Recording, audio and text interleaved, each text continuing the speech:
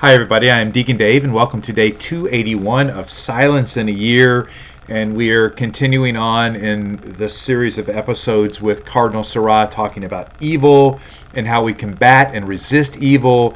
And today, in this paragraph, he says a very powerful statement. Prayer must be a form of resistance in order to repel difficulties. Okay? It allows us to have this clad in the armor of God.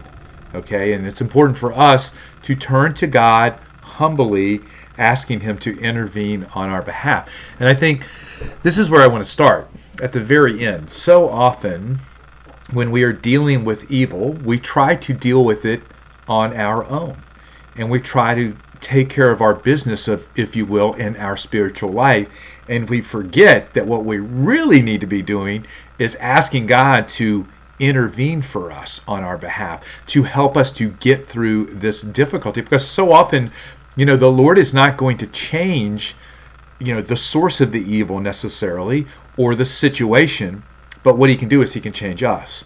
So when we ask Him to come in, He will give us the tools that we need to, at the very least, remain peaceful and joyful and steadfast in whatever evil it is or difficulty that we might be facing in our life. And so, prayer. I've been talking a lot about prayer. And so prayer is a relationship, right, with God. It is not just a task list or a series of things that we read. And I think so often we hear this, but we don't digest what I just said. Okay? Prayer is a relationship. And when we are in deep relationship with God, via our prayer and the time that we spend with Him, our ability to combat and resist evil goes way up, because our intimacy with Jesus is so strong that His presence we're so aware of His presence and the power that He can have and how we respond to whatever the situation might be.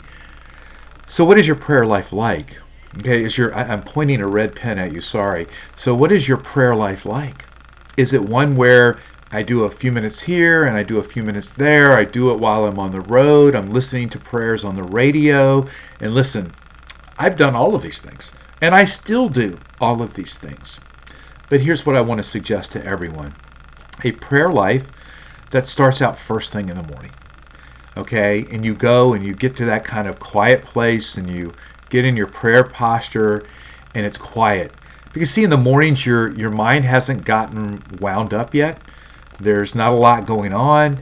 And so we're really super receptive at this time, I would suggest, to being able to engage in prayer with our Heavenly Father, to be able to listen to Him. In fact, later tonight I am going to do exposition of the Blessed Sacrament for Nocturnal Adoration, which goes from 10 o'clock at night until 6 in the morning.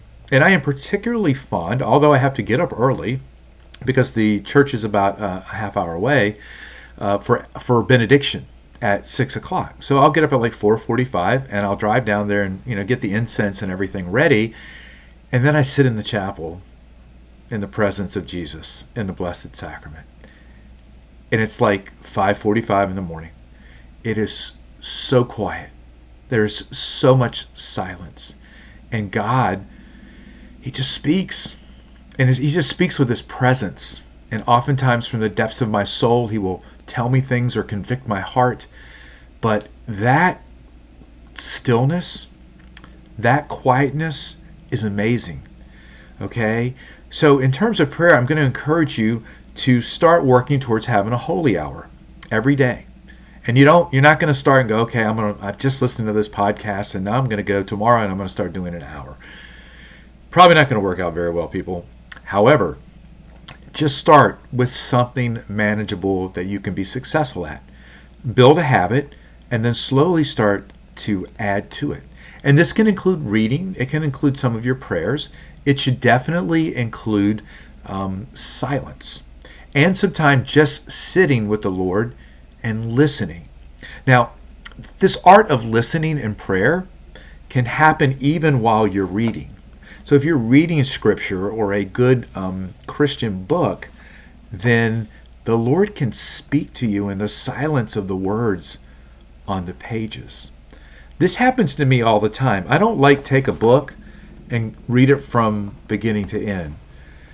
I have like a whole bunch of books, and I kind of let the Lord pick out where I'm going to go. And it's pretty amazing how that happens. One other tidbit: don't take your electronic devices with you. Leave them somewhere in another room where you cannot hear it.